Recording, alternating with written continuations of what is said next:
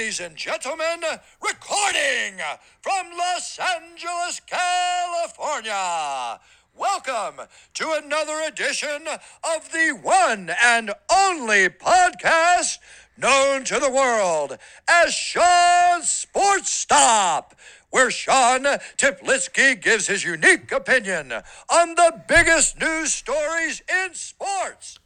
On today's episode of Sean's Sports Stop, episode number 212 to be exact, I'll report the biggest news stories in sports and give my unique opinion on all the topics. Lots to talk about. I'm also going to cover the news results and future matchups of the Los Angeles sports teams. Not that much to talk about. Yesterday was the College Football Playoff National Championship game, so there was many things to talk about yesterday. Not that much today, definitely less than usual. But an NBA executive believes that the Cleveland Cavaliers have made a mistake in their approach with Kevin Love. The San Antonio Spurs are reportedly interested in Kristaps Porzingis. Luke Walton is not in imminent danger of being fired. Josh McDaniels is reportedly done talking with other NFL teams. Will the NFL reach a TV deal with ABC? The Tampa Bay Buccaneers have reportedly hired Bruce Arians, former Arizona Cardinals head coach Bruce Arians, as their next head coach, and Todd Bowles, the former New York Jets head coach, as their defensive coordinator. Jason Tatum publicly said that he would trade himself for Anthony Davis to get him on the Celtics. The Arizona Cardinals have reportedly hired Cliff Kingsbury, and there has been a date set for DeMarcus Cousins' debut for the Golden State Warriors. And without further ado, let's get down to it. The first story has to do with the NBA, as I just said, specifically with the Cleveland Cavaliers. So Kevin Love was a man of the people back in July when he signed a 4-year, $120.4 million contract extension to stay with the Cleveland Cavaliers, then posed for an impromptu selfie with construction workers at Quicken Loans Arena. Between Love's contract and a $140 million arena renovation, that's more than $250 million poured into the post-LeBron James Cavs already. The way things are going so far, at 8-32, the Cavs have the worst record in the NBA. One has to wonder whether Love will actually be around to see this rebuilding project through. Probably not. But that also depends on a difficult question. What's the trade market for a 30-year-old five-time All-Star described by one Western Conference executive as a, quote, dinosaur? Challenging, to put it mildly, in my opinion. And this is also the opinion of multiple executives around the league. Quote, it's a lot to ask to someone to take on $144 million for a 30-year-old with an injury history. One of the execs told Bleacher Report, you're dealing with a very small, narrow marketplace for him. Love's extension, which kicks in next season, brought his 5-year guaranteed salary to $144 million. He'll make $28.9 million next season, then the deal levels off at $31.3 million the next 2 years and goes back to $28.9 million in the final season when Love will be 34 years old. If nothing else, acquiring Kevin Love would come with cost certainty for a player whose three-point shooting, rebounding, veteran leadership, and postseason experience could prove useful to a team that feels it's one piece away from making a deep playoff run. Still, it is a hefty sum to swallow for multiple years. One of the executives who spoke with Bleacher Report said Love's deal and John Wall's 4-year, $170 million extension are, quote, the two worst contracts in the league. Quote, how many teams are really looking for a dinosaur face-up four-man or a five who can't switch pick and roll? The exec said. Nonetheless, Mark Stein of the New York Times reported last week that Love trade chatter will be heating up over the next few weeks and that some teams view him as a potential missing piece for the, quote, right price. But finding a team to agree with the Cavs on that price will be challenging. Quote, the problem is you have a rookie GM, Kobe Altman, who's a really good guy and has done some really good things and is trying to prove himself, and you've got a delusional owner, Dan Gilbert, a Western Conference executive said, and they're going to think they're supposed to get something for the guy. You're not getting an asset for him under any circumstances. So this is a very interesting situation that the Cleveland Cavaliers are in. On one hand, they have a player that they believe is a superstar. I don't believe he is, at least this point in his career. In Minnesota, you could make the case that he was, and his first couple years in Cleveland, but now he's a little bit older, has had some more injuries. So I don't think he's a superstar. Definitely an all-star caliber player, but not a superstar like guys like, Steph, KD, Kawhi, Anthony Davis, guys like that, LeBron James, obviously. So this is a very interesting situation. I mean, coming into the season, the Cavs reassured their fans that they're going to be a contending team, and about 40 games into the season, they're 8-32, worst record in the NBA. So some decision making is going to have to come for the Cavaliers. So now switching gears to more basketball, the San Antonio Spurs reportedly have, quote, significant interest in New York Knicks power forward Kristaps Porzingis, who's yet to play during the 2018-19 NBA season while recovering from a torn ACL.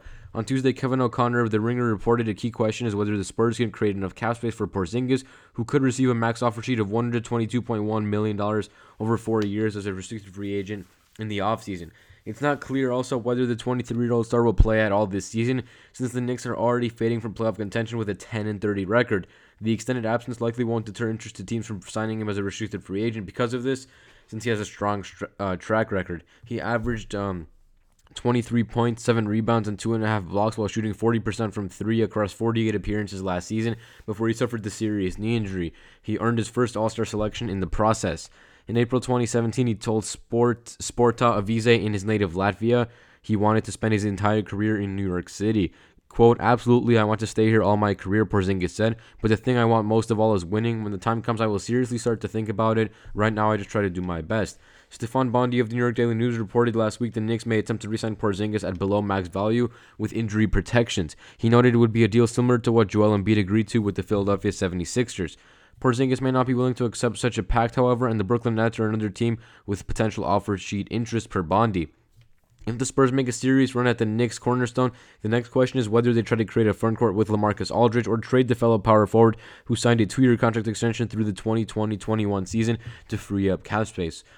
So, very interesting. I think if the Spurs get Porzingis, they would instantly reinsert themselves into being championship contenders. Right now, they're an above-average team, a team that will make the playoffs in a very good Western Conference, but not a team that you kind of mention alongside Golden State, Houston, Toronto, Milwaukee, Denver as teams that you really think have a good shot. Boston as teams you really think have a good shot at winning the NBA championship. San Antonio just isn't one of those teams. They do have DeMar DeRozan and LaMarcus Aldridge, their two best players. They also have Pau Gasol.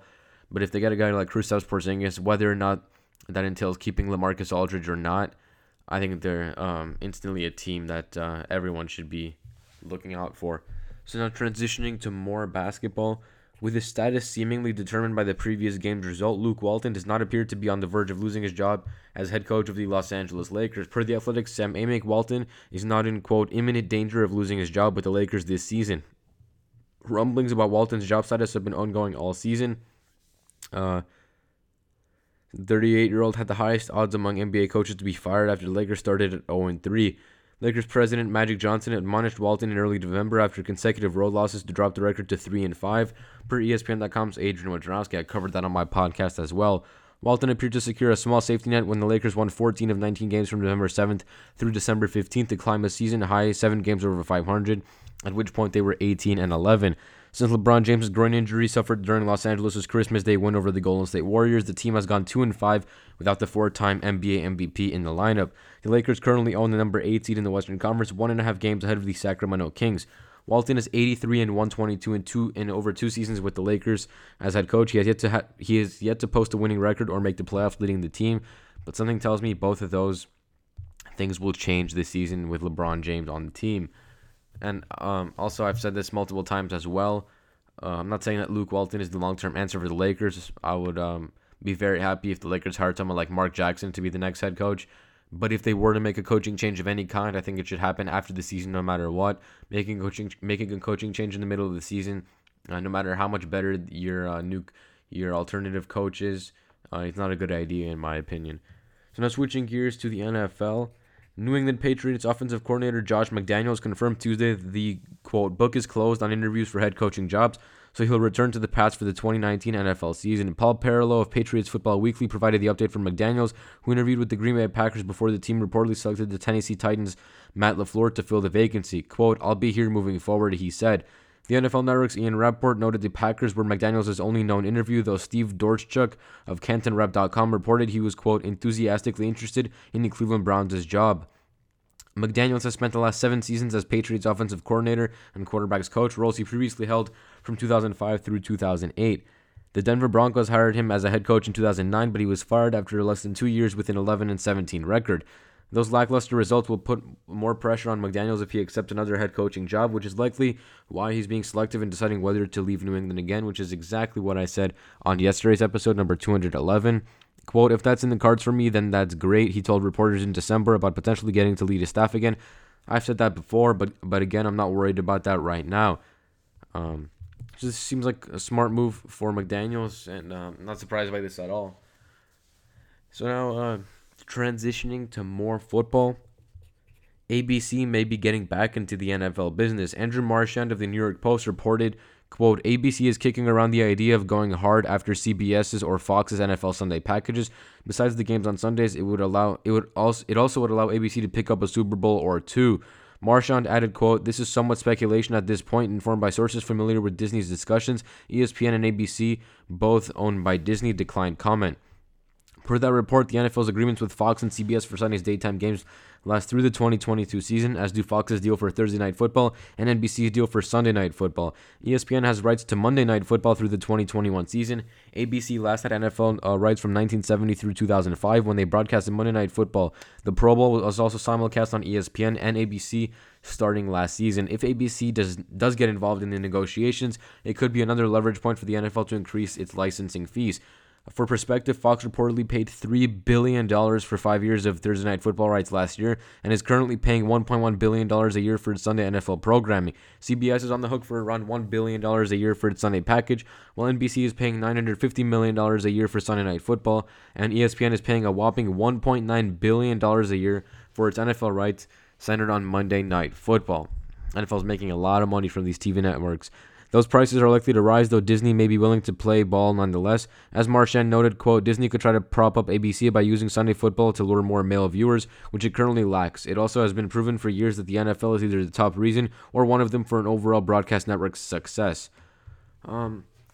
So I've never seen an NFL game on ABC besides the Pro Bowl in my lifetime. I read some comments on the internet about fans really not wanting NFL games on ABC, but I'm fairly indifferent. I don't really care what network the game is on as long as I'm able to watch the game. So not much of an opinion for me.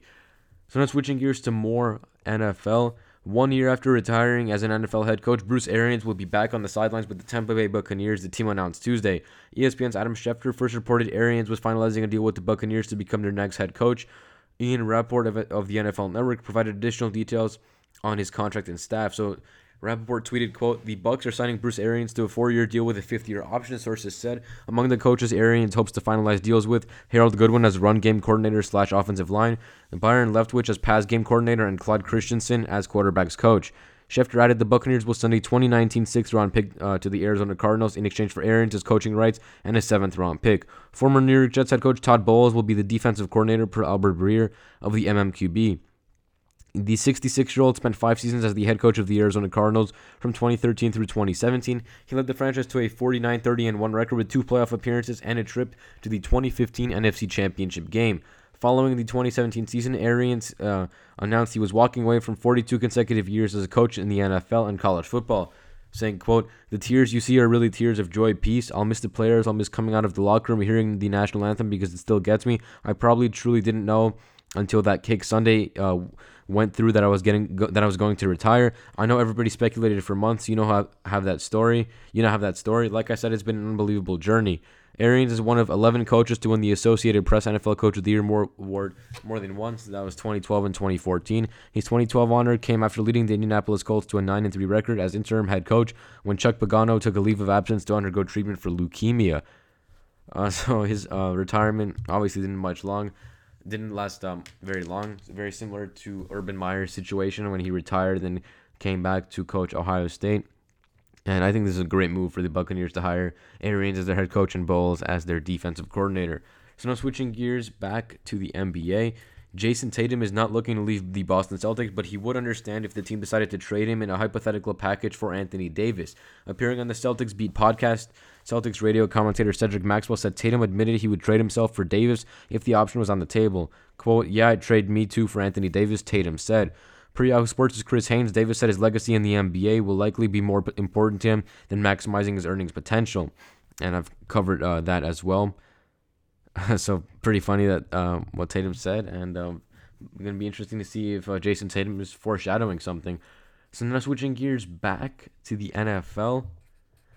Cliff Kingsbury is making the jump to the NFL. The former Texas Tech head coach and USC offensive coordinator, although he was only the offensive coordinator at USC for just over a month, has agreed to become the Arizona Cardinals' new head coach.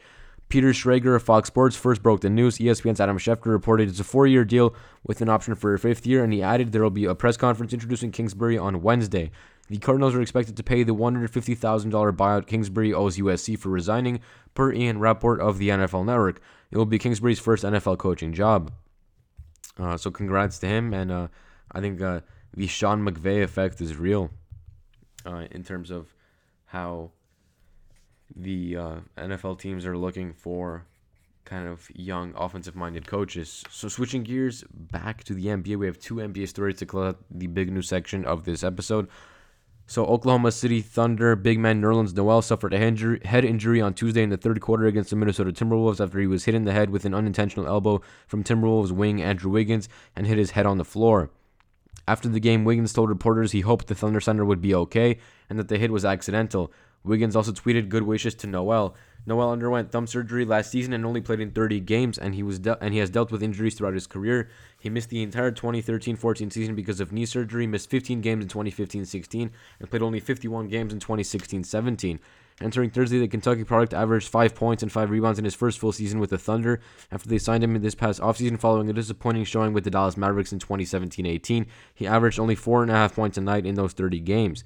So hopefully he'll be okay. And now switching gears to more basketball to close out the big news section of this episode number 212. Center DeMarcus Cousins has not yet made his debut with the Golden State Warriors, but this season as he recovers from a torn Achilles, but his return appears to be coming soon. The team is targeting the upcoming road game against the Los Angeles Clippers on January 18th for Cousins to return to the court, according to Chris Haynes of Yahoo Sports. Head coach Steve Kerr initially said Tuesday that the center will make his debut within the next 20 games, per Mark J. Spears of ESPN. Quote, "It's closer now," the coach said of Cousins' return. "The conditioning has got over a barrier." The 4-time All-Star has been out since last January after suffering the Achilles injury as a member of the New Orleans Pelicans. He signed a 1-year deal with Golden State in the offseason, but has taken his rehab slowly as he tries to get to 100%. Cousins was first sent down to practice with the G League affiliate in Santa Cruz, but is now getting more work with the NBA team. He went through a full practice last week, per Nick Friedel of ESPN, although he still needed to get his conditioning up. It appears he is now close to finally getting into games and helping the Warriors, which should be scary for the rest of the NBA and their fans, and kind of sucks as a Laker fan because the Warriors just got even better. So now switching gears to cover the news, results, and future matchups of the Los Angeles sports teams to close out this episode of Sean Sports Stuff, starting with the Lakers. The Los Angeles Lakers did not play today. They play tomorrow at 7:30 p.m. Pacific time against the Detroit Pistons at home. The game's going to be on ESPN. I actually might be at that game in person at the Staples Center, so I'm very excited for that possibility. The Los Angeles Clippers did play today, and they beat the Charlotte Hornets 128-109 at home. The Clippers are now 24-16, while the Hornets fall to 19-21. The Clippers have now won 3 straight games, so they're on a roll. They have a day off, and then they play the Denver Nuggets on Thursday, January 10th at 6 p.m. Pacific time on the road. It's going to be a big test. If the Clippers can pull out this win, they'll beat the best team in the Western Conference, and that'd be a huge win. The Los Angeles Rams obviously did not play today. Today was a Tuesday. They play this Saturday, January 12th at 5:15 p.m. Pacific time against the Dallas Cowboys at home in the NFL divisional round. The game's going to be on Fox. The Los Angeles Chargers play a huge game as well as they take on the New England Patriots this Sunday, January 13th at 10:05 a.m. Pacific time. The game's going to be on CBS. Los Angeles Kings did not play today. They play the day after tomorrow, Thursday, January 10th at 7:30 p.m. Pacific time against the Ottawa Senators at home. And the Anaheim Ducks did not play today either. They take on guess who? The Ottawa Senators tomorrow, though, at 7 p.m. Pacific time at home. So, ladies and gentlemen, this is all we have for episode number 212 of Sean Sports Up, a fairly short episode compared to the usual length. Thank you so much for listening, and as always, see you next time.